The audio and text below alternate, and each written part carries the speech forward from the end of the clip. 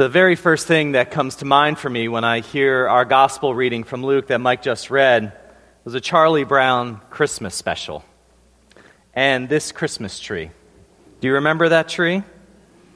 And Charlie Brown is tasked with getting this tree, and so he goes to this tree farm, and there's all these glitzy colored trees, and he picks the saddest little green tree there is among them all. And when he gets it home, he's ridiculed by his friends. They tease him mercilessly about it. But then remember what happens next. Linus says, "I never thought it was such a bad little tree. It's not bad at all, really. Maybe it just needs a little love." And then Linus takes his security blanket, which he never parts from, and he puts it around the base of the tree. And then all the rest of the Peanut cast help to decorate it, and it becomes this beautiful, beautiful Christmas tree, all because of the love that they put into it. Even Lucy had to admit, Charlie Brown is a blockhead, but he did get a nice tree. And to me, it sounds pretty similar to the second part of our gospel reading for this morning. Unlike the more famous story of Jesus and the fig tree, where he curses the fig tree for not bearing fruit, here the gardener intercedes on behalf of the tree, attempts to save the tree. And this is a tiny little parable, but I love it. For 3 years, the fig tree yielded no fruit. And so finally, and understandably, the owner comes to the vineyard and decides enough is enough. I'm going to cut this thing down. But the gardener intercedes. He says, "Please just give me 1 more year. I'll tend to it. I'll till the soil. I'll fertilize it. Please just give it some time. I'll take responsibility for it." And so the owner relents, and the tree lives on. This, I think, Jesus implies is how God deals with us. When we bear little or no fruit and should rightly perhaps be cut down, God intercedes for us and sends Jesus to us. Jesus, the gardener, throws himself between us and certain judgment, throws himself all the way to the cross and says, "Have mercy, 1 more year. Father, forgive them, for they know not what they do." As I play this parable further along in my mind, I imagine this conversation between the landowner and the gardener happening every year, year after year after year. Toward the end of each growing season, the owner would come and look at that fig tree, maybe a little better, but still not as fruitful as he'd like, and say, "Cut it down." And year after year, the gardener saying, "Please, sir, just 1 more year, sir." Jesus, in his love and mercy, is like that, constantly interceding on our behalf, constantly responding to our every need. Jesus shows us that God's mercy is dynamic and personal and present and constant and endless. Year after year, Jesus intercedes on our behalf. With Jesus, there's always 1 more year. And hope remains that the next year will be better, that we will bear fruit. The truth this parable holds for us, I think, is that we serve an infinitely merciful and forgiving God. Even during this time of Lent, when we're brought face to face with our own sinfulness and brokenness, our lack of fruit, even now we are showered with God's mercy, just as we are. And I think the more that we can recognize the fig tree in ourselves, the less we fear God, and the more we understand that it's only by God's mercy and grace that we carry on. At its heart, I think this parable is really about forgiveness. And there are different aspects to forgiveness, right? There's God's forgiveness to us forgiving others, and they us. But sometimes the hardest person to forgive in our lives is ourselves. Forgiving ourselves for not being as fruitful and as faithful as we think we should be. Forgiving ourselves for our failures, for times when we have felt less than Christian or less than our best selves. Many people, I think, carry around a whole litany of things that they can't let go, things that they just feel like they can't forgive themselves for. And we lord these things over ourselves, judging ourselves, when God has already forgiven us. Sometimes when those we have hurt have already forgiven us, and still we cannot forgive ourselves. We lock ourselves in this kind of prison of resentment and regret. And we think that doing better and being better will unlock that door. But God has already unlocked the door. It's open, but we just sit in our cell, sentencing ourselves when the judge has already commuted our sentence and arranged our release. And I wonder this morning, can we walk through that door? Can we forgive ourselves? Can we accept ourselves as we are, for the sinners and saints that we are, just as God has already done?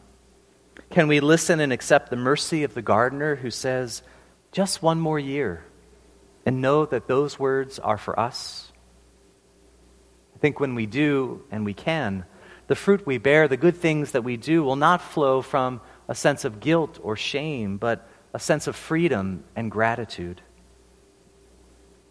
Now, last week we had God on Tap, and forgiveness wasn't exactly the stated theme of the night, but we talked a lot about forgiveness and forgiving and loving ourselves. And one of our attendees wrote a reflection about our conversation, and she asked me to share it with the group.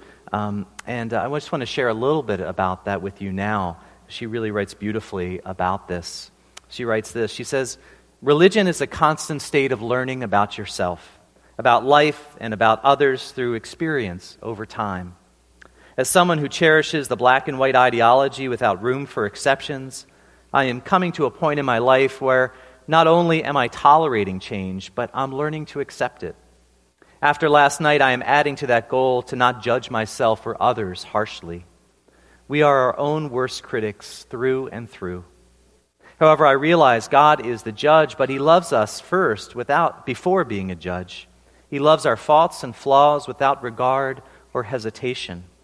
Just like God, pets love us unconditionally. They don't care if you have tattoos or have a disability. They won't tell you if they had the worst day of their lives. They will just love and be thoroughly happy to be with you. They will love and, she says, that's how I envision God's love. If we could only love ourselves and others like that, what a better place our world would be. Peace would actually be an attainable concept." She says, so a big thank you for leading that discussion and bringing the topic to the table. A big thank you to everyone who came out. For someone like me who is still working out the kinks, last night's discussion was enlightening. When I left, I felt like my spirit was lifted up. It's okay to doubt and be unsure, but at the end of the day, it's all for love. It's all for love. Now I want to share with you a video that was created by a high school student named Sarah Glover. And she's a student at Chicago High School for the Arts. And what you're going to see, there's a little introduction, but it was a school art project that she created, and capturing people in the moments when she said that they were beautiful. And this little school project kind of went viral online, and so the YouTube version of this video has been seen over 10 million times in the last 9 months. And so it strikes a deep chord with many, many people. And so we'll watch that now.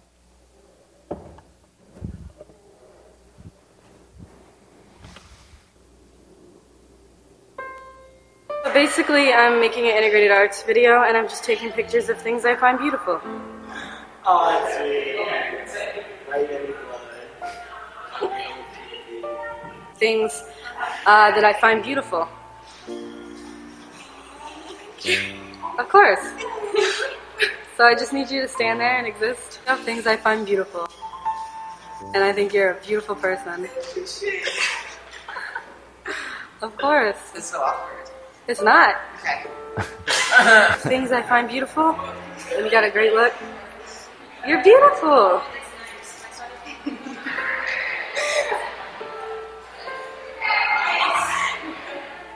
Just taking pictures of things I find beautiful. I find beautiful. And so, yeah, I think you got a really good look, so I take a picture of you. Beautiful, and I think you got a good look. No problem. What's your name? Awesome. Things I find beautiful. What? Things I find beautiful. I'll catch you in the face. What? You're saying you find me beautiful? Yes, of course. You're a beautiful being, and you know it. Shut up! You're a beautiful being, and you know it, Zoe. Alright, are you done then? Do you have what you need? Why are you being like this? Clearly you're being goofy. Things I find beautiful. I'm taking pictures of things I find beautiful.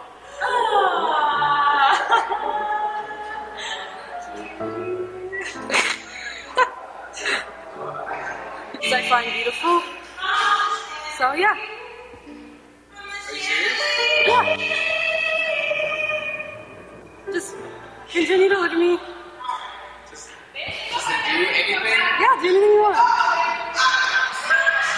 Things I find beautiful. Things I find beautiful. Of course. We'll make up another thing. Things I find beautiful, so.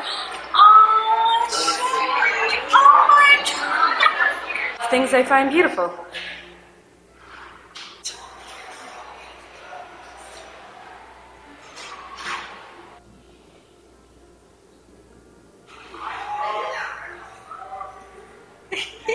I'm sorry, No, it's completely fine. I'm so bad. You're not bad.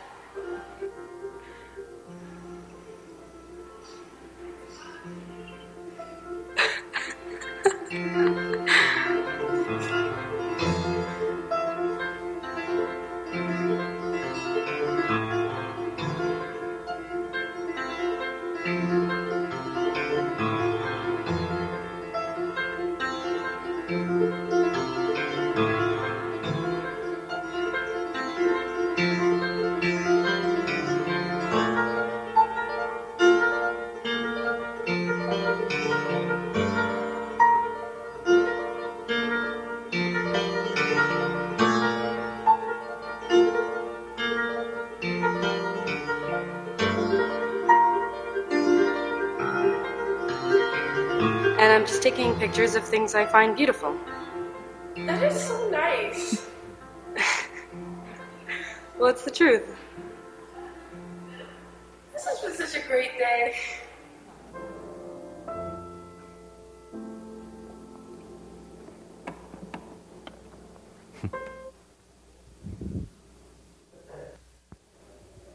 Isn't that great? Yeah. It's something we don't hear enough or say to each other enough. You are beautiful.